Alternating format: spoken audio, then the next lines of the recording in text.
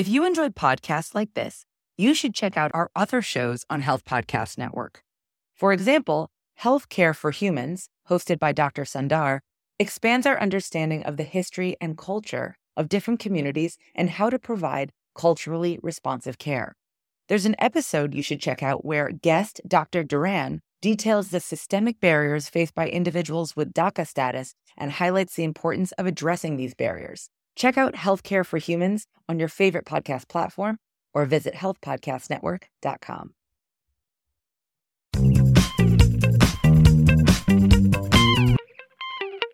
Welcome to Highway to Health. I'm Jeremy Quinby. This is episode 112 of the podcast. If you're new to the show, I want to welcome you. Highway to Health is your place for trusted health guidance and support. Whether you're looking to improve your health or just seeking ways to stay well, we're here for you. This growing community is on a mission to improve our state of being and experience together on the planet.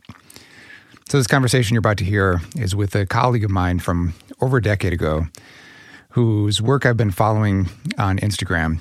She's a former yoga instructor who, much like me, found great value in yoga, but knew it was only one modality she wanted to pursue in her effort to become well-versed in understanding what it truly means to have a functional body.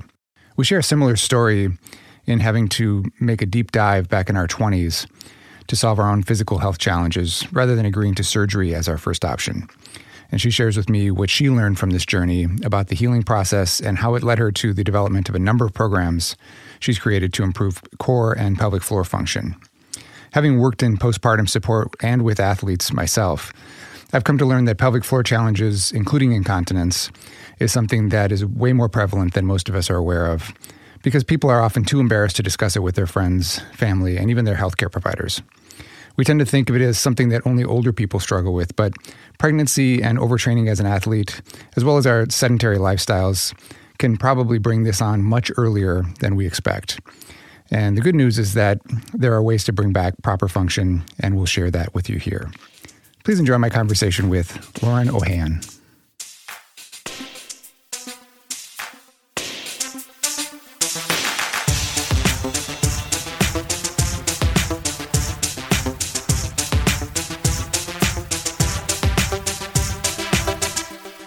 So most people that I interview who have some kind of mastery in their work tends to come from some kind of, personal health challenge. And I'm guessing that you had one based on the work that you're doing. I did. So I have been teaching movement since for 20 years, more than 20 years now. Yeah. It's always I love saying that, but then I'm like, that just gives away my age, which is fine. I'm in the same place. I'm open. Yeah, I'm open about being 44. I was a longtime yoga lover and then became a yoga teacher, and my body is very, very flexible. Okay. And so in my early 20s, which is really young, I herniated 3 discs in my lumbar spine. Yeah. And I was living in another country, and Israel, with extremely advanced medical technology. Yeah. And they did an MRI, and they were just like, you need surgery yesterday. Your discs are a freaking mess. You're a mess, the whole 9 yards, right? All the pathologizing, all the diagnosing, all the fear monger. Yeah. So my father had gone through a lot of failed back surgeries, and my mom was like, under no condition are you having back surgery. Like, I'm flying over. I will help you. Do not have surgery. Yeah. And so she's like a good Jewish mom like that. So I didn't have surgery. Yeah. And I didn't have surgery, but it was excruciating. I mean, it was really, really painful because I was in really bad shape. And I was in a lot of pain. My right leg was really atrophied. I had a lot of nerve damage. I couldn't feel my foot. It was ugly. It was bad. Yeah. Most people were like, you're stupid. Like, there's surgery for a reason, and it helps people. And I was so stubborn, which is very much like when someone says do that, I'm like, I'll just go that way. Yeah. So it took me a year, and I rehabbed my back. One of the first things I did was read a great book about pain, which helped bring down my pain significantly. What book was it? Healing Back Pain by John Sarno, of course. The entryway into, the psychosomatic, biopsychosocial aspects of pain. Yeah. And it really was useful because, it reframed things for me. And then I started in with Alexander technique and Pilates, just religiously, and I couldn't get into a car and I had to walk like 8 miles a day to get to this Pilates place. So I was just like doing a ton. This was after an initial 3 months where I couldn't even move because I was so badly injured. Yeah. And so it was slow. And then I, fast forward to where I am now, and during that process, the doctors, when they found out I wasn't going to do the surgery, were like, well, you can expect that, like, you'll never have vaginal birth, and you'll never this, and you'll never that, and expect to be in life of pain, and you'll never go back to dancing and yoga. Like, forget about that. So none of that, of course, came true. I had 3 babies. They were all born vaginally, and, but it was so eye-opening because I dug so many shallow wells looking for water. Yeah. And when I finally found the one well that was very useful, I just stuck with it and I was consistent. And it took a long time to see changes. And so it really influenced how I work with the body. I just got very interested in like working smarter and not harder, giving up the whole shred and burn. I don't focus on form. People come to me and they're like, I hate my mommy pooch. I'm like, I'm probably not the right trainer for you then. I don't utilize like we're here to get thinner, strong, like flatter, better. I don't do that.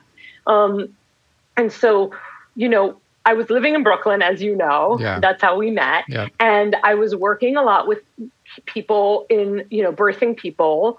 And a lot of birthing people just started having a lot of core-based issues. My back issue was a core-based issue. Yeah. And so I just got very interested in all these core issues: diastasis, hysterectomy, prolapse, incontinence, painful penetration, things like that. And so that's how I got into this work. And so while it's funny, my niche is so much more pelvic floor health and core health, but I do get loads and loads, like all of my male clients come to me for either erectile dysfunction or lower back dysfunction.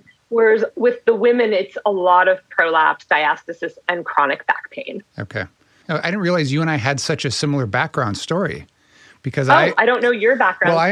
I ended up in the same kind of thing. I was having, I actually started having back problems, I think, in my teen years. And then by my mid-20s, I had the same thing. I had, herniated discs, and I had, a lot of sciatica issues, and it was just like constantly flaring and going out.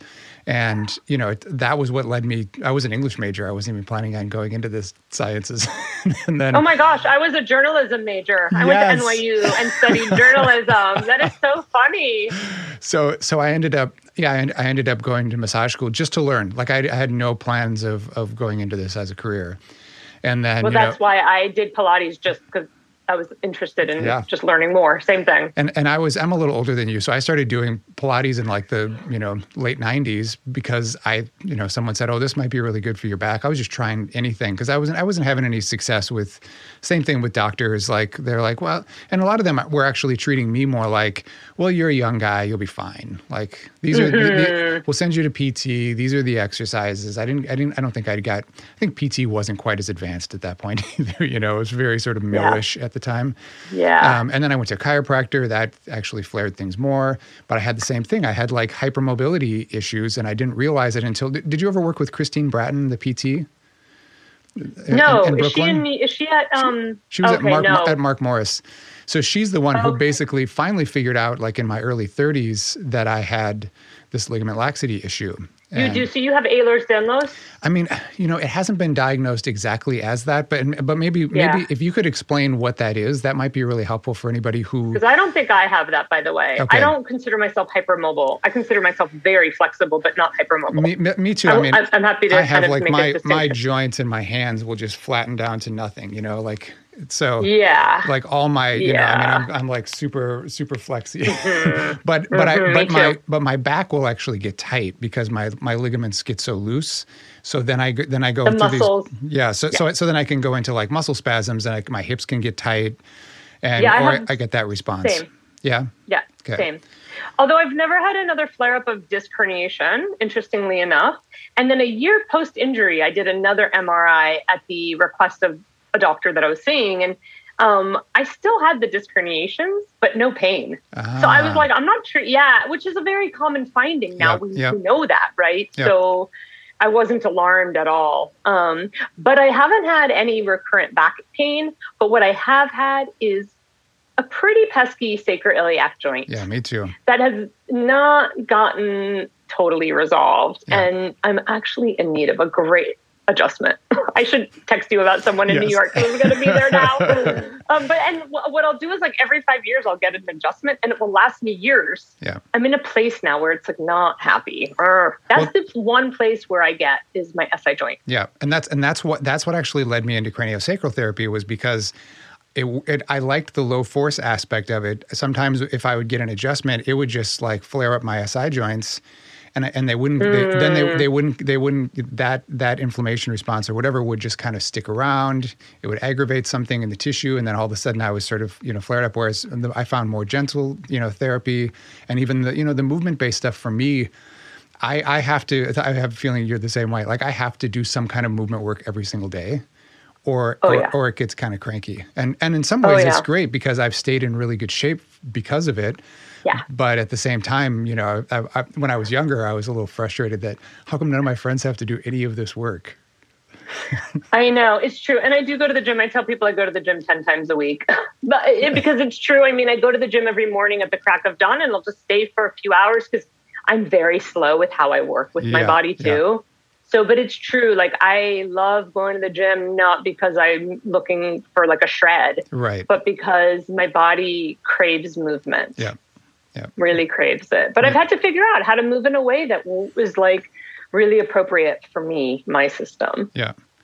So did you start out as a yoga teacher then? Was that your main thing? Mm-hmm. Yeah. I started out as a yoga teacher and I very quickly became I question a lot of systems and I'm very weary of systems. Yeah. And I'm very weary of where it becomes very black and white and this is the way to do it. It has to look like this. And where it becomes very like, it has to look like this and this is the right alignment and this is the right form. And then when there's like leaders who are like, everybody just wants to be around them all the time. Yeah. So I loved yoga for the euphoria feeling that you can get from just quieting that I could get from quieting my nervous system down. I would exit in a state of euphoria. I would float down Fifth Avenue. And I loved that. Yeah. But I really started getting disenamored and disenchanted with a lot of what yoga was. And as a white Jewish woman, it also didn't feel right to be like appropriating so much. Felt really weird and not right. And I've grown up, I didn't grow up in America. I grew up overseas. I grew up in Asia. And so like, I've always been an outsider to other cultures, and I'm happy to just look and respect. Yeah. And with yoga, it just felt like all these white women wearing their robes and their bindis. And I was like, oh, this is not for me. So, and I wanted to teach the poses different. Like I didn't want to lock out my knees and I didn't want everything to be so straight and I didn't want to arch my back. And I was like, God, am I allowed to just be a rebel here? And so it didn't feel right anymore to even call what I was teaching yoga because I was like, I'm not doing prayers. I'm not saying namaste. I'm not homing. I don't feel comfortable with that. Yeah. I love the shapes, but actually you can find those shapes in fitness. Like nothing about yoga is actually that unique to yoga except for the sitting meditative aspect. Yeah. So, I just stopped. It was hard to, like, I will still say I'm a yoga teacher, but more and more I'm like, I'm a movement teacher. I'm a movement teacher. I'm a movement teacher. And it sucks not having like a kind of a home base. But now I'm like, well, I'm the founder of RYC, this, movement thing. Yeah. No, I feel the same way. I've struggled with that because I work between bodywork fields and movement, and I was just interested in a lot of my own study just came from trying to figure out what I could do to solve some of my own problems in the beginning. And then you start seeing them over and over again with your clientele. And I just started to feel like the same thing. I studied Pilates. I got into doing Alexander work. I got into yoga for a while in New York for like 4 or 5 years. And then I found like a functional movement model that just was like, well, it's kind of all of those things and none of those things at the same time. Yes. I studied through NASM, so it was all these everything was like a progressive series, and I liked that in terms of safety. Was like you have to pass through this step to get to this next level of it, and in terms of challenge and load and all that stuff. And I didn't really feel like load was the big thing that I needed to do with people. I felt like mobility had to come first. And I needed to see all those joints move in the right way. And once I could get that happening, then we can start adding and challenging and just, even seeing what your potential is in terms of what you can do with plyometrics or all these different things. So that's kind of how I built it in. But I also got to then go hands-on with people at the same time. So sometimes I would train them and do body work with them. And I just got so much information that way. Yeah, I've had a lot of body workers go through my teacher training program, specifically because they're like, I'm kind of just tired of working with people on the table and would love to be able to give them some off the table stuff, but I don't even know where to begin with that. Yeah.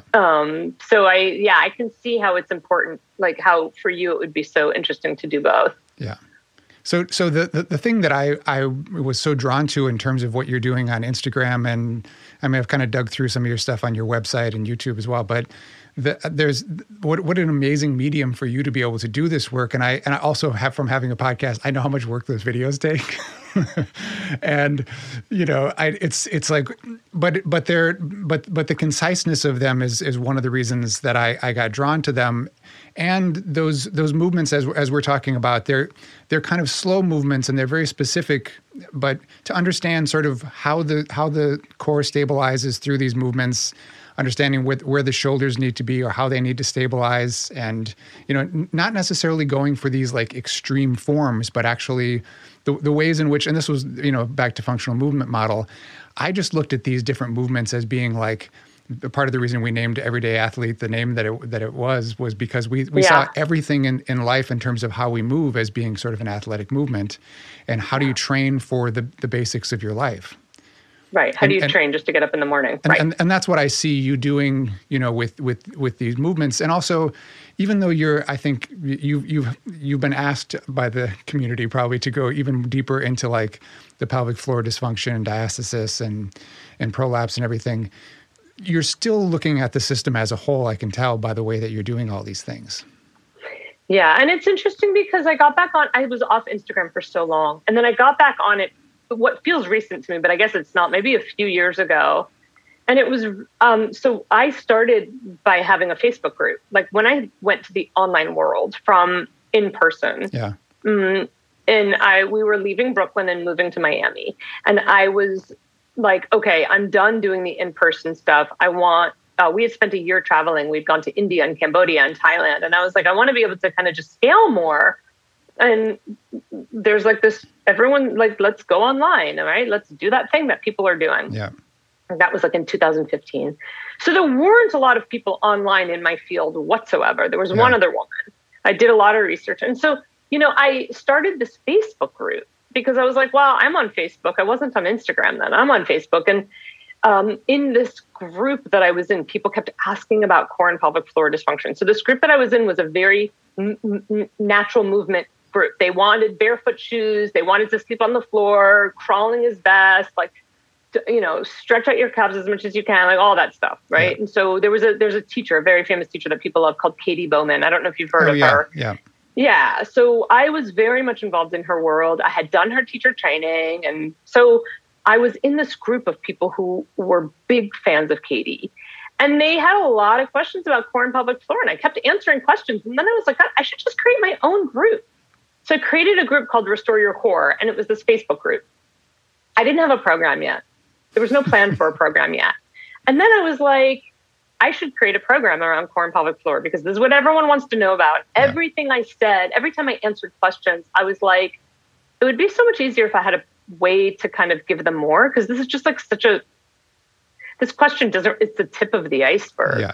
So then I created the program, and I'm really lucky because I have a partner who's a online business strategist. Oh, that's what perfect. He does for a living. Yeah. And he's incredible at it. And he helps people who are good at what they do scale. He has no website. You can't find him. You can't even Google him. He's only word of mouth, and he's brilliant at what he does. So I was his first client. So he was like, and at the time he was working at a big bank in New York City. So he was like, all right, I'll take you on as my side project. We're going to build this thing. And so we built this Restore Your Core online program. And we have over 10,000 members on the program. Yeah. And so my Facebook group was really where I was active. And in there, I can write like a 45-page thing about the core. But then how do you translate that to Instagram where people want it stupid? They want it, like they don't really, my posts where I try to be more informative, like I did a post yesterday about the cough test, why the cough test is kind of a bullshit test. Yeah. Nobody's paying attention. Yeah. But I talk about like how to have a better orgasm. Everybody's paying attention. Right. I know. So it's been so interesting because I got off Instagram because I don't like to just keep it stupid simple, but you have to. Yeah. And being married to somebody who's this marketing guru, online guru, business strategist, he's constantly just like, no, do it like this and do it like that. And we have a team of 25 people who work with us now. Like we're not alone, right? So we built our business. We have tons of support, but I still do all my own social media. And it's not easy. So I thank you that you appreciate it because it's really difficult. Like I dumb it down. Like I'm releasing something today or tomorrow on like radiculopathy, herniated discs. Yep. Like 4 exercises for disc herniation. Like actually that if you really do them, like it, like, but does it work? No, it works. But you actually that's the tip of the iceberg. It works, but and everybody wants that. They want instant, like the filter. They want the instant filter that makes everything look brighter. And that's really hard with the body because the body is like the nervous system is slow. Well, that's a lot of the work that I've kind of gotten into now is I really treat from a more autonomic nervous system perspective. Like you can't get someone even to do the exercises when they're in this like extreme sympathetic fight or flight mode. And so that's, now the way I treat is craniosacral first, then body work to start working on some mobility if they have, challenges or to, get some of the symptomatic stuff to quiet down, and then into movement. So, and it's interesting that you say it that way though, because so many of my clients who 1000% need to de-stress first and come to me second. Yeah. Unfortunately, their mind, where they are with what they want is just fix me now. Totally. And if you say to them, right, but I want to get you to the point where you're just like in relaxation mode, they're going to be like, okay, bye.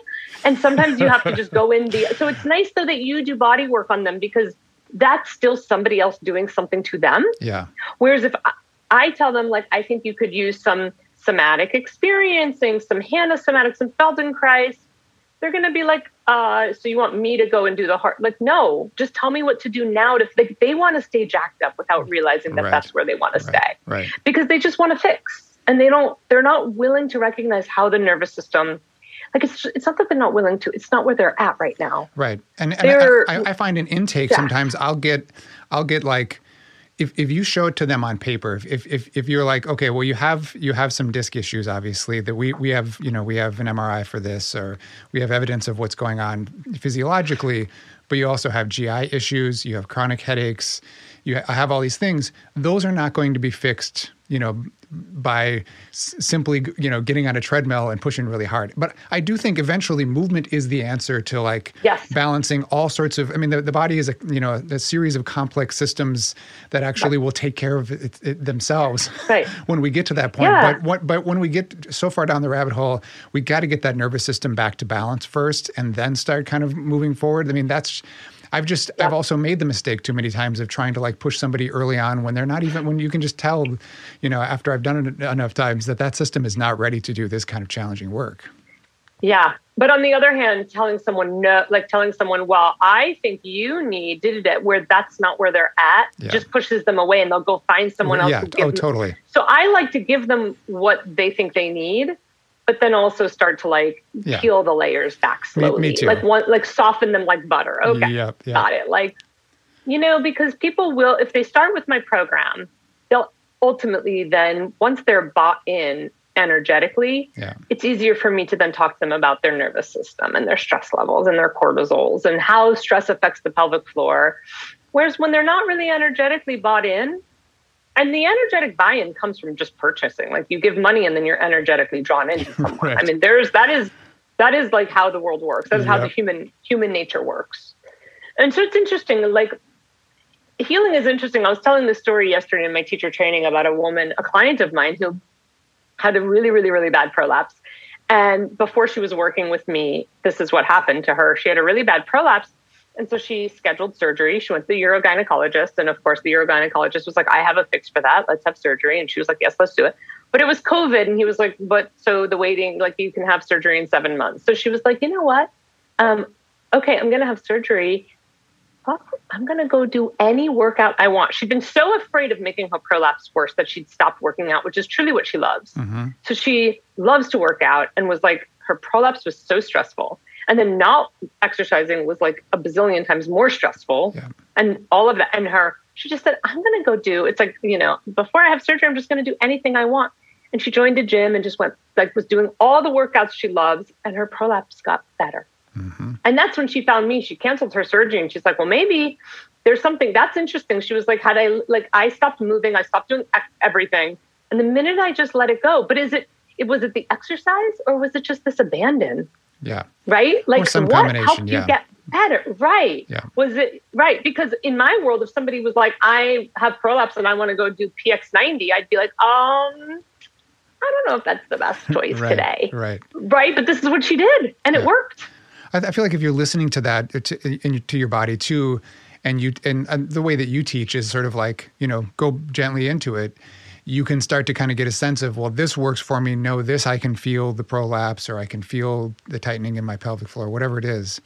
So before we get into all this, actually, we should probably, for anybody who's listening, because I think a lot of people don't even realize they have some of these dysfunction issues, to maybe explain what the pelvic floor is, and then I think a lot of people don't learn much about their bodies, like as far as prolapse is concerned, about the uterus, vulva, vagina area, and have any idea of what might be going on there. Yeah. So it's funny. I see people, not funny, but it's interesting. The clients that I see with pelvic floor dysfunction are either very, very young athletes, like very young gymnasts, and like kind of like CrossFit, not to poo-poo CrossFit. I've done CrossFit. Like I'm not against it at all. So, people who are in very intense, and they're young, right? And just tight. And then people having babies, birthing people, right? And then premenopausal, menopausal. And the premenopausal, menopausal people are shocked by their issues because they're like, I've never had a pelvic floor issue. Why am I suddenly leaking or having this issue? So, pelvic floor issues show up at those kind of 3, but they can show up at any point, right? And the pelvic floor is our biggest, it's 2 things. I consider it like kind of 2, but maybe more, but maybe less, 2 ways of talking about it. It's a shock absorber system. So it's there to like mitigate, like to absorb shock, right? It has so many things pressing down on it. It has the organs of the pelvis, the organs of the whole, everything is pressing down on it. Yep. And it has to respond, right? So it has to have this response to it. If the door of my closet were to fall on me, my response would be to push it back and to, make sure it doesn't do that. But I don't tell my arm. That's right. And I don't tell my arm, hey, arm, now I don't plan that sequence out. It's so quick. Yeah. And so the pelvic floor is also designed to be responsive, right? And the core is designed to be responsive, although it's so interesting how so many people try to then tighten it up and pull it in and pull it tight and squeeze it in. Why are you doing that? Right. Your body has this. You don't do that. You don't walk around like this all day long or like this all day long. Right. Why would you walk around like this, tight and contracted in your core and pelvic floor, right? Oh, isn't it also responsible for drainage, like managing drainage in some ways too? The pelvic floor is responsible for like sexual function, evacuation. Yes. Yes, absolutely. The pelvic floor is responsible, but it's responsible for those things. But I also see it like in the bigger scheme of things, its job also is to be this conduit as well. So it's like a shock absorber. Yeah, right. It's obviously responsible. That's where sexual things happen. That's where babies pass through. That's where evacuation happens. Mm-hmm. And it's also responsible. And then it's also a conduit, right? It's a conduit of load transference. The load kind of transfers up to the legs. And the way, like, I like to think of integrity, people are always like, what does it mean to be functional in your body? Yeah. And I like to think of it that like our bodies are, when they're functional, which is an ever-changing thing, and there's not one optimal thing that's functional that we're all striving for, right? But I like to think of like a functional body is where like the loads from the feet get to the head, Like, like whatever's happening down at the level of the feet can pass through the system and create reverberation above. Yeah. When the body is available to that, we get that. When there's tightness and constriction, we get what I like to call like a leaking out. Like if you open like a drain tap and it doesn't pass through. At some point, kind of, we stiffen somewhere and the loads are not transferred, and compensation patterns can develop around those areas. Yeah. So the pelvic floor and core are a conduit for that, right? Like we've got loads coming up through the legs, we've got pressure coming down from above, and the core and pelvic floor work together synergistically with the diaphragm and the spine. Right, with the breathing system, Yes, with the breathing system to create this pressure system that can absorb shock and act as a load transference intersection. Yeah. Right? It can stiffen for support. It can unstiffen for support, right? So that's when people say, like, what's the pelvic floor? Like, that's what the pelvic floor is. It's a whole system designed for all of those functions, but also designed to respond. It's like the first, like, we respond. And one of the human movements, the most primal human movement of walking, is all about load transference and the core being a conduit, right? Like walking is all about that harmony of those different events. Yeah. These micro events that create this kind of grand movement of walking. Yeah. And the way that I've taught, because I've done a lot of core work and I've done a lot of postural, correction work, is really about trying to understand how these things work. It's not about, fixing the, posture per se. It's really about being aware of how everything sort of stacks up, how your rib cage stacks over your pelvis, where your feet positions are, where your shoulders and head are, so that you kind of have this sense of balance. And at the end of the day, I don't want someone to have like this really hard military posture. I want them to have ease in those movements. And that's kind of where, like, we're talking about tone when it comes down to this stuff, right? I mean, we're trying to, toning the pelvic floor is really about its ability to be able to contract as needed, but also to be able to loosen up and move with change. Yeah. And like every muscle in the body, I like to talk about the pelvic floor, like every muscle in our body goes through, like, I can do this to my bicep, right? I can contract my bicep, contract it, but I can also contract it this way, right? And every muscle in our body, I can contract it eccentrically, right? So I can tighten it up this way and I can go this way. And people often think of the pelvic floor and they think it only has two identities, tight or loose. Right. And then I'm like, well, first of all, there's no loose in the body anywhere. Like things aren't really loose in our bodies. We're always like, there's always this resting tone. So, and my clients will get very frustrated because I have a lot of clients who have hypertonic pelvic floor. So their pelvic floor muscles are too tight, too contracted, in a state of constant.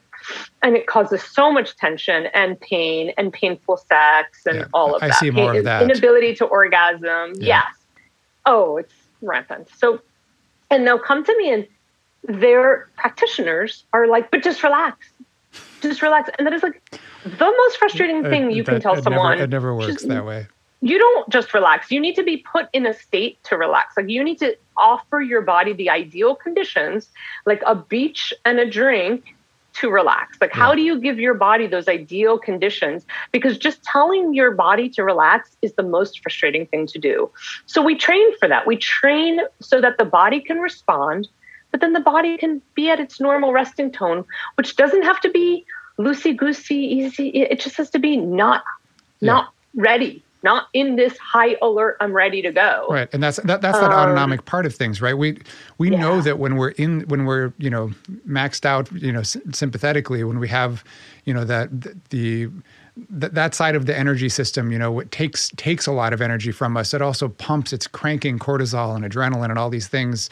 So we're depleting ourselves on a certain level that doesn't even allow for that change to happen. And when I talk about getting the parasympathetic response up, the parasympathetic system likes mood, like you're saying, like it likes, to be on vacation and have, low lighting in the space that it's in, that's where sexual function comes from as well. So if you're in that fight or flight state all the time, it's not only is it going to contract all sorts of things and allow for a lack of flow through different systems, but it won't even get relaxed enough to do some of the fun things that we want to do.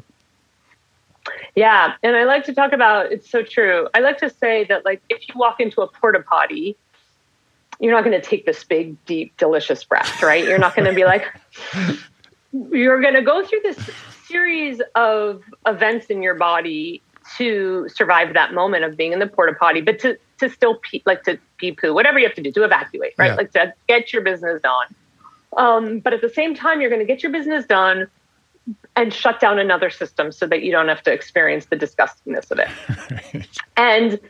And that's how our lives are too. Yeah. Like, we get our stuff done, but sometimes shit stinks all around us. Yeah. And what our bodies do is create these survival tools, right? Like, our body doesn't consult us. It creates these survival tools, which we can't villainize. Like, if we villainize the body, our starting point is crap. Yeah. We're like below, we're like in hell, right? You can't villainize the body. That's dumb.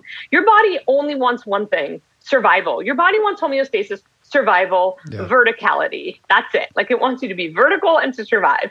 It's not trying to optimize every system in itself. That's not what it does. Yeah. So when we find these patterns to survive, trauma, life, difficult relationships, difficult work experiences, whatever it is, we can't then say, I'm so bad, you're so bad. Like, you villainize that. We actually have to applaud and be like, how amazing that your body found a coping tool. Yeah. But maybe that coping tool is no longer really serving you. So let's have a look at that coping tool and see if we can't replace it with a coping tool that might serve your system, like shoot more birds with one stone. We can actually create a coping tool that can help you feel good and not like rob you of something else. Right. And so, and I think what the healing world sometimes does is it villainizes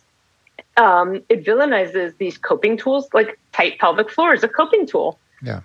Tense jaw is a coping tool. Absolutely. Constricted rib cage is a coping tool. That started because you didn't want to smell the shit in that porta potty. That's fine. Yeah. Clap yourself on the back that you had a way to survive that, and that, like, your nose didn't malfunction in that porta potty and you didn't have to inhale all that. So, it's important that we take these things also for like more of a face value, rather than like, there's so much judgment when we look at people and their bodies and their postures and their coping mechanisms and their tight pelvic floors. And instead, just take a more like, people get very upset about like a diastasis, right? The separation of the abdominal wall. But I'll tell people like, well, maybe your body was just trying to make more space for your pregnancy, and that's how it knew how. Like, that was its coping mechanism. Clap yourself on the back that like you had that, your body had a way to figure that out. So yeah, our nervous systems are such a, like, going back to what you were saying, like, there's so much in it with the down regulating the nervous system, but we can't do that also until we just acknowledge and applaud the state that we're currently in. That's such a good way to think about it too, because I think we do have to sometimes, as you're saying, sometimes the world around us, there's a shitstorm going on, and we're just trying to get through that period of time. And so the body will take a lot of that on, and the nervous system will pattern a little bit to get us through as long as we can. The problem is that if we're in it for long enough, if it's not just a couple hours during your day, if it's like weeks on end, then, like I went through it starting a new business, like those are really, really challenging periods of time. And then suddenly the nervous system becomes patterned a certain way, and you have to, dysregulate back to try to find your balance again. And it happens in all sorts of different ways, right? I mean, the fact that we can pass babies through our bodies, to grow them and pass babies through our bodies, and then the body can readjust, and find some semblance of order again, is just freaking amazing. But, we're not very kind culturally to, especially to women, but to our bodies and what the work that they actually do is. Right. Because we strive for perfection in form, right? Yeah. Yeah. And when you've had a baby and your body changes and it no longer looks the same way, you feel incredible amounts of pressure and shame to modify to get back to where you were. Yeah. And you're doing some amazing work showing that, really, really exposing yourself in that way and saying like, this is my body, 3 children in at 44, and showing how you're, learning to get back to loving the place that you're in now with your body. I mean, we're all going through this, process, but I think women go through it a little bit harder through their 30s and 40s than men do. Yeah, and I mean, I think women. I'm raising 3 daughters. I don't know about you, but I have a daughter and a son. Yeah. How old are your children? 18 and almost 11. Yeah. So yeah, they start body dysmorphia when they're 8. Yeah. These girls. I don't ever remember being a teenager and giving a shit about my body. And in fact, I grew up in a house where we had no scales, and I'm raising my girls in a house with no scales. Yeah. My mom never talked about calories. She never talked about counting. She never talked about diets. I wouldn't say that she's like amazingly body positive. I just don't, that's not, she didn't put her energy in that. Yeah. Now, she happens to be like drop dead gorgeous and super skinny. So maybe she didn't feel the pressure to, who knows, right? Because she met that standard, that awful cultural standard. Yeah. Because I have a lot of friends who were raised in really toxic homes with parents who were so toxic about that body. And, so I'm raising 3 daughters. Body dysmorphia starts at age 8. My children all have friends who are already anorexic, bulimic. Some of them are in treatment centers at the age of like 13. Yeah. My nieces and nephews around the world have eating disorder. And disordered eating doesn't have to be anorexia and bulimia. It can just be watching, like any sort of counting what you eat is disordered eating. If you look at a label that is disordered eating, and I take a very extreme approach to that. And so in my home with my daughters, like and I'm a fitness teacher, right? We don't talk about weight. We don't talk about size. And still they think about it all the time. Yeah, it's the culture. Right? Yeah. So I don't think it actually starts in their 30s, 40s. I think that having children can just make it so much worse because then the pressure to bounce back. Yeah. And I think that social media is like so toxic for women. It's probably for all people. It's hard. Yeah. No doubt. It is really hard. And I do try to show like my realities and my body and what I'm going through and my thought processes about it. Yeah. To normalize and just to try to create more self-love and self-acceptance. Yeah. I think it's very empowering. Because a lot of my clients struggle with like when somebody has a diastasis recti or a prolapse, they are deeply struggling with the emotional, with the like confidence side of it. Yeah. Yeah. On top of everything. Yeah. So back to prolapse. Explain what that, what is happening there from a physiological perspective and maybe what it feels like. Cause I think there are people who are walking around sometimes with that and maybe they have incontinence issues or something and they're not sure why they're having it. Yeah, I mean, I have clients who are like, "Oh, I've had that for 20 years. I had no idea it was a thing," which is probably a good thing, right? Because they're just fine with it. Yep. Right? They're fine with it. So prolapse is interesting because if you talk to the medical establishment, what they'll say is that your organs are falling out. But like nothing in our body falls out. Like your eyeballs don't fall out. Right. If you go upside down and do a handstand, you're not losing your eyeballs. If you sprain your ankle, your foot doesn't fall off. Your patella doesn't just dislodge off your body when you have a knee injury. Yeah. But somehow the uterus falls out, right? Yeah. Like when it comes to a woman's body, the uterus is falling out. And the client's experience is that something has fallen and they're spoken to that way. And if you Google prolapse, you see the word fall almost immediately. Huh. So it's really hard to like start to explain that, like the way I view it. So I take a more tensegrity approach and kind of less of a biomechanical approach and more of a tensegrity approach. And I see it as a shift of the organs, that the organs are shifted. They're no longer where they were. They've shifted. Yeah. Maybe they're shifted lower. Yeah. Maybe you can see, your uterus in your vagina, but it still doesn't mean that it's falling out. It means that it's changed positions. And that can be a result of like a forceps delivery, a vacuum delivery. It can be a result of like hours and hours and hours of pushing. I have tons of clients with prolapse who've never had a baby. It can be from so many different things. It can be from vaginal scar tissue, can actually mask as a prolapse. Scar tissue can pull organs out of place. The shifting of kind of uterus, and then the ligaments can pull things out of place. I don't normally go into the whys because I don't think it's relevant. I think it's interesting and like relative, but not necessarily relevant for the healing. The healing, we do the same thing no matter how you got there.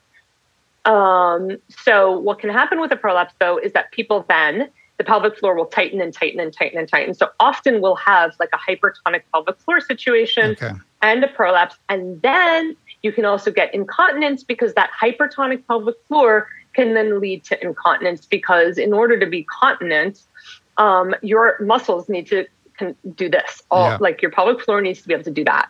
And if it's not going through that excursion of tightening and then responding, if it's not responding, let's put it that way, and it's not acting as a shock absorber and like a pressure mitigation system that it is, then you can get incontinence. So sometimes you get this trifecta where people have like an incontinence and a prolapse and a hypertonic pelvic floor, but it's all the same thing. Right. And what we do with treatment is the first thing is we try to figure out where's the pressure. Like what is causing excess pressure on the system? Like if I squeeze a water balloon, the bottom will bulge out. So I can either try to do something to the bottom or I can find the squeeze and let the squeeze go. And so really tight upper body, really hunched over shoulders. Like imagine, you can feel it in your own body. If you exhale and pull your ribs together and hunch your shoulder, even as a man, you will feel your perineum bulge.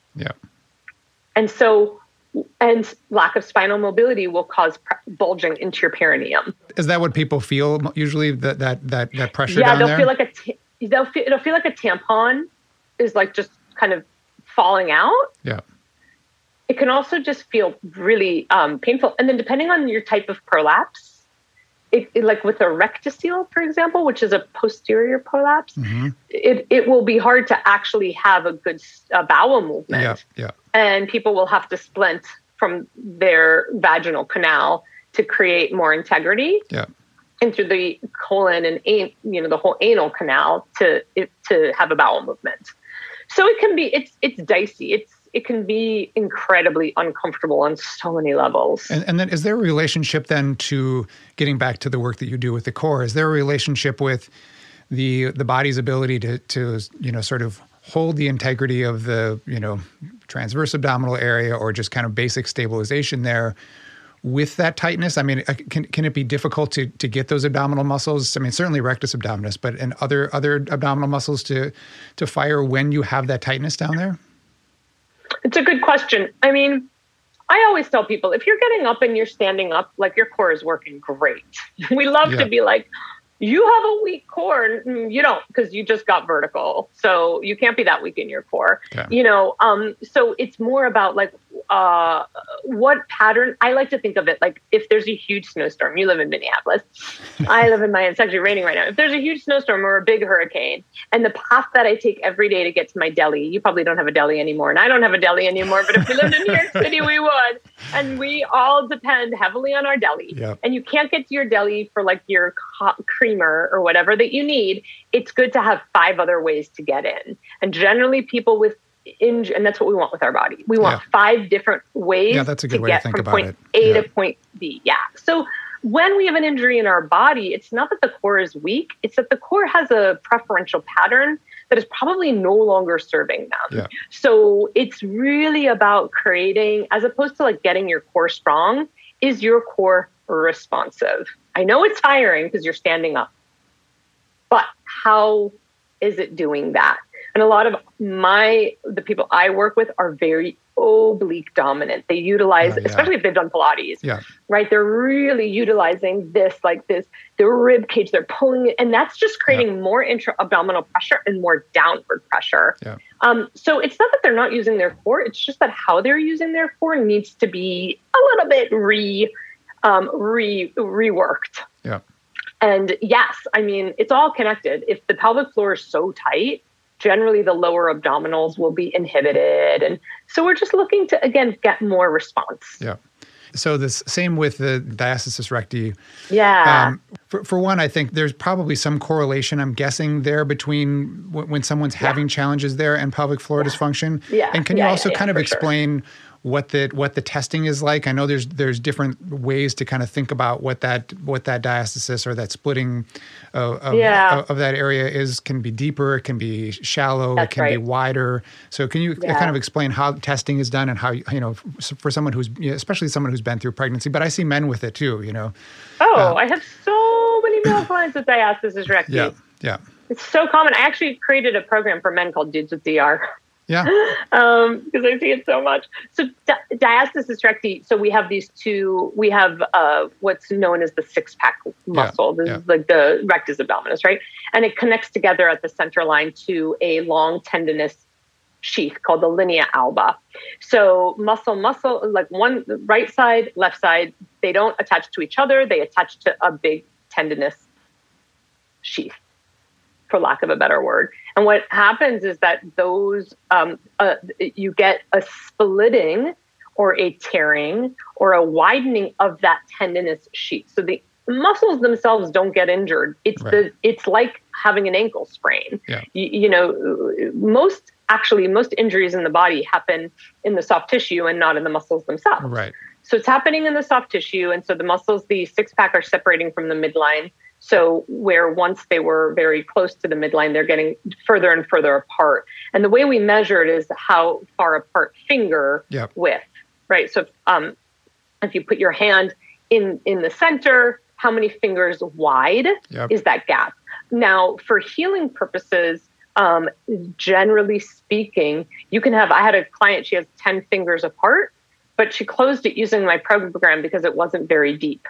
Whereas I had a client who had 3 fingers apart, but had a very hard time closing it. It took her years of work because she was so deep in that tear went very, very deep. That thinning went very, very deep. So that's kind of, and so how you test for it. And I, even though, I tell people all the time, I'm not a PT, I'm not an OT, I'm not going to test your diastasis. Don't ask me, I'm not doing it. Even though I know how to do it. I put my hands on thousands of people's diastasis. I don't check people. And I tell people it's out of scope for what I do. You can either test yourself or go to the professional who does it. I'm also not going to give you colonoscopy. But basically you test by doing a very small abdominal curl off the floor. And you want to see in that midline if there's tension, if that midline can stiffen the way tendons ideally should stiffen. If your fingers drop way back in towards like their belly, then it's not stiffening. The thing about a diastasis is that people have this dream of closing the gap. That's not, in my work, that's not the goal. The goal is to create that tension down the midline again. So I don't really care if your diastasis is still 2 fingers. Functional to me is, are you able to transfer load? And when you can transfer load, that stiffens. If you're not able to really transfer load appropriately and get that stiffening of the center line, then we're, sometimes the diastasis doesn't close. You need surgery. Right. I mean, one of the most successful surgeries out there is also hernias. Sometimes you can't close a hernia on your own, and surgery is like a great option. Surgery is not always the worst thing in the world. And where do people tend to see the most, the biggest, in terms of maybe depth or width with this diastasis? Is it closer to the rib cage? Is it belly button? Yeah. Yeah, around the belly button and a few inches higher. Okay. It can extend all the way up. It doesn't normally go below the belly button just because of how the rectus sheath is and the abdominal, the fibers of the abdominal wall and how it runs with the rectus sheath is usually belly button and higher, but it can be slightly lower. The belly button is the hardest place because it's circular and the fibers there are circular. Right. So I will often tell people, don't stress about your belly button having a big gap in it still. Like, that's going to take the longest. Yeah. And, sometimes it can just take years of loading. Tissues take time. Tissues take time to rebuild and to lay down collagen and to, whatever they do, right? All that whole process that they do. It takes time and it takes load. Yeah. So, like, lying on your back and doing nothing is not going to get you there. Right. And laying on your back and doing sagittal plane movements is not going to get you there. So you've got to cross the body. You've got to cross the midline. If you really want to create those closures, you've got to move in 3 planes. Yeah. So the program I created, I was very frustrated seeing like all my patients, all my clients coming to me with like lying on their back and doing dead bug. I was like, that doesn't mimic life at all. Right. I know. Actually, like we twist and we side bend. Like, exactly. I mean, I use the floor. I tell people I use the floor only for teaching purposes to start out with, because I want you to have that. I want you to have that plane. I want you to understand what things are like from that plane. And then we're going to get you up, and then we're going to get you in tilted positions. We're going to start working so that you understand when you're leaning into the car to get your child out of the car seat, how are you using your body, you know? Yeah. Like I have clients with severe SPD who are doing great until they actually have to like get out of a car. And I'm like, you're not doing great if a normal human movement brings your injury back in. Yeah. So there's something wrong with what you're training, because you're training for lying on your back. Which, if that's what you want to do all day, go for it. But most of us want to be active, so you've got to train for that. Which brings me to one more thing. I don't want to keep you too much longer, but let's talk about glutes for a second. I think in terms of, I think one of the things I notice most of the time when people have either, you know, SI joint problems, lower back problems, even a lot of chronic, you know, sort of thoracic and upper back and neck issues, is that they're really weak in their glutes, or they're just so dominant in their quads and hip flexors that they can't even get those muscles to fire. Yeah. I mean, so I like to see things as systems. It's like when people are like, what do you think about the psoas? I'm like, I don't know. The same thing I think about the biceps. Like it's part of a system. It's part of like a chain of muscles, you know, so we allocate a lot of importance to the glutes, which I get. They're a pelvic floor muscle because they help pull the sacrum back. And the pelvic floor wall attaches to the base of the sacrum and the sides of the sacrum. And if the sacrum is kind of stuck in this very, you know, either like very, you know, counter-nutation or whatever, it's a problem, right? It can be a problem. So the glutes are great because they're a pelvic floor muscle. They're also a hip extensor. And when our hips don't extend, maybe we're stuck in some sort of a tuck, right? So I get it. I understand. I love the glutes. I think they're like they're also a conduit into the thoracic fascia, right? So they do a lot of great things. However, like you don't have a glute without a hamstring, and you don't have a hamstring without the calves, and you don't have calves without plantar fascia, and you don't have plantar fascia without like FDL and HDL. So it's like, it's so interesting how people talk, like, and I love your question because the glutes are important, but you can't really have for my clients who have very tight quads, their quads are actually very weak and they've been told stretch them out. And I'm like, you can stretch them or you can actually load them. And if you load them, you're sending that input to the neurological system. The more load you give your quads, the more they're actually going to release. They're tight because your brain's that's a very important one for people to understand, is that you can get tone in different ways, right? That people think about stretching as being the only way to get tone from a muscle or from a tendon, or to get length, right? People are like, I need to be stretchier. Okay, well then load. If you want your hamstrings to actually be less tight, load them, and people are like, but they're tight. Right, but they're not strong. And there's a difference. And muscles that are strong and functional can do, again, these excursions, can go through their full ranges of eccentric, concentric, isometric blends and mixes of all of it. So with the glutes, I integrate a lot of glute work into the work. Like the pelvic floor work that we do is mostly like standing and getting like a lot of activation into the hamstrings, glutes, and calves, right? Because that is a huge influencer on the pelvic floor and core. And if those are inhibited, it's going to be very hard to get that core to be responsive. It's like, you know, deflating a balloon, it's impossible to then, if there's an arrow in the middle of it, try to blow up that balloon. It's impossible.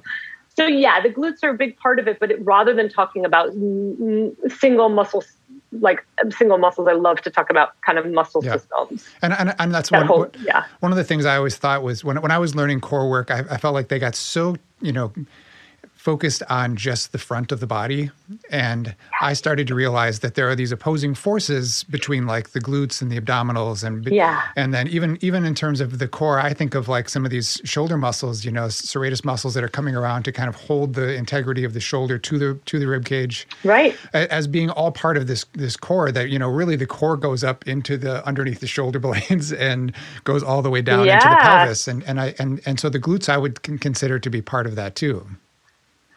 Yeah, and it all goes back to this idea, like, what's the cultural perception of the core is a six-pack. What's the functional, right? And the glutes, too. Like, now everybody's getting, like, nice glute implants, right? So, like, to have, because the bigger the better, right? Yeah. And so there's so much focus on building glutes, but I think there's very little understanding.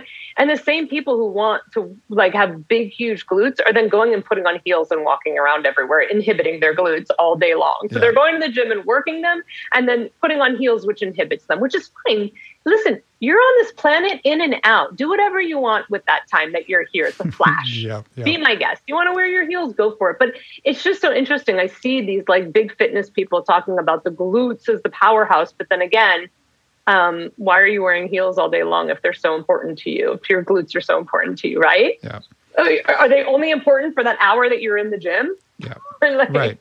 You can overdevelop any body part, and there's always this balancing act, which is going back to your work and what I see you doing is kind of looking at things as a whole and saying, one of the things that you had in one of your videos I thought was really important was talking about with the hips when we're having sciatica or SI joint issues, to stretch the piriformis and to stretch into those, do deep stretches into the hips, which we know actually is probably going to just aggravate things more. What we need to do in those situations is actually move the body, and the more sort of full range of engagement we have, the less the body is going to be in some position out of alignment where it's going to overly tighten and cause these problems. Can we just restore ranges? Can we just focus on restoring ranges and then building more tone if that's what you want, right? Yeah. I go to the gym every day, and part of it is I like to have tone. I love building my muscles. I like, for me, aesthetically, I appreciate the way my arms look when they've got more tone. But I'm really focusing on restoring function and then and restoring action, and then the tone is coming with that, right? Yeah. So tell me quick. I'm gonna have some show notes up for you so people can get links to all your stuff. But just for anybody who's looking for, to maybe spend a little time on something very specifically, tell me the programs that you have set up already. Yeah. So the program for rehab is called Restore Your Core, and it's a 12-week program that you own for life. So you don't have to do it in 12 weeks. Yep. And it's really a 3-dimensional dynamic approach to core rehabilitation. Yep. We won't be doing a lot of lying on our back, sagittal, single plane movements. Although, like you said before, we progress. A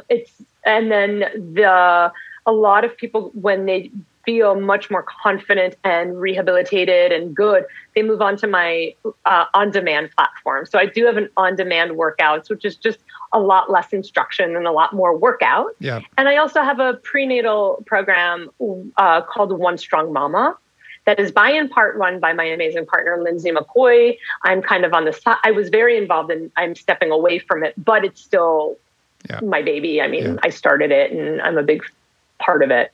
So those are my main programs. And I do a teacher training for any practitioner or non-practitioner who just wants to dive much deeper into core and pelvic floor. And it's a whole body training. So you learn about gait and analyzing gait, the feet. We focus on the core as just part of the whole body system. That's great. Yeah. And I think the prenatal work I got to do a lot of, just because you and I happened to be in Brooklyn when the baby boom happened, and just responding to what the community was in need of. And what I saw from seeing people, do these kinds of programs was kind of amazing, just to see how quickly people bounce back from pregnancies because they basically had done a lot of work through it. And, there's some ups and downs because sometimes people's first trimester is a little rough, and usually they have a nice, period in the middle where they can kind of do a little more work. And then if they do that work, a lot of times the last trimester, I worked with people doing balance board, stuff at 9 months, it's you can 1,000%. So that I'm glad that exists. And part of the reason I wanted to talk to you too is to make sure people knew this information was out there. You have it more organized than I see a lot of people doing it. So very, very excited. And I've stepped away a little bit from doing so much of the movement work just because I'm being called on more for, work with babies with craniosacral work and kind of working with a lot more. You were the baby whisperer of Brooklyn. Which is really funny. That was, everyone knew you as the baby whisperer. I would send people your way all the time. Yeah. Oh, colic, go see Jeremy. Yeah, and it's so funny because I'm still known as that more than anything else. Of course. I had no plans of even working with babies. I just got brought in through some midwives, and they were in need of help. And I was like, okay, well, let me see if I can, be helpful. And then I had to go back and, study pediatric work because I had no plans of doing that work. But now I love it. I love being able to, and a lot of those babies that I worked with, I still have some that I treat now who are like 15, 16 years old. I'm sure. Yeah. Because my kids are that age. And I remember considering bringing them to you. Yep. So that's amazing. Well, thank you for having me today. Oh, it's nice talking to you. So great to reconnect. Yeah, absolutely. I want to text you I'm going to New York now about who I should see for my SI joint. All right. We'll set you up. I need that good. Yeah, I need that good adjustment. All right. Thanks, Lauren. Thanks, Jeremy.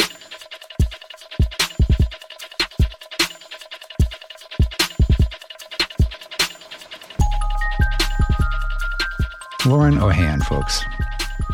My hope with this conversation is that if you're struggling with a health challenge related to your core or pelvic floor, like hip or lower back pain, diastasis recti, incontinence, constipation, digestive issues, or any mobility challenges, that you seek resource to improve your current state. Lauren and I are both examples of how we can heal and get back to full function, even when it seems like surgery is the only option. And sometimes surgery truly is the best option. People often come to someone like me or other forms of physical therapy before resorting to surgery.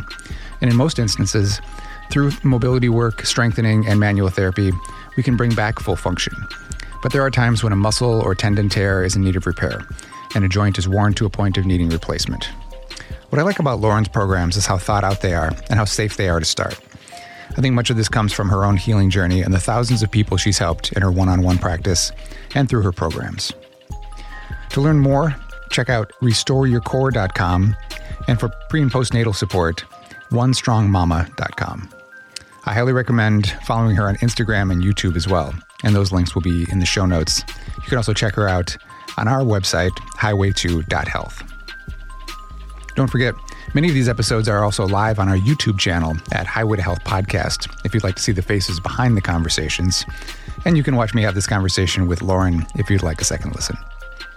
And if you love the resource that you get here on Highway to Health, consider becoming a health amplifier today. While this project is a labor of love, it requires funding to continue to build and stay true to our mission. You may have noticed we have no annoying ads and are not bound by corporate interests. But that means we do need your support, which you can provide for the price of a cup of coffee once a month by going to patreon.com/highway to health. And you can find that link here in the show notes as well. Thanks for listening and for all that you do. Be good to yourself, be kind to each other, and take care of your planet. Be well, my friends.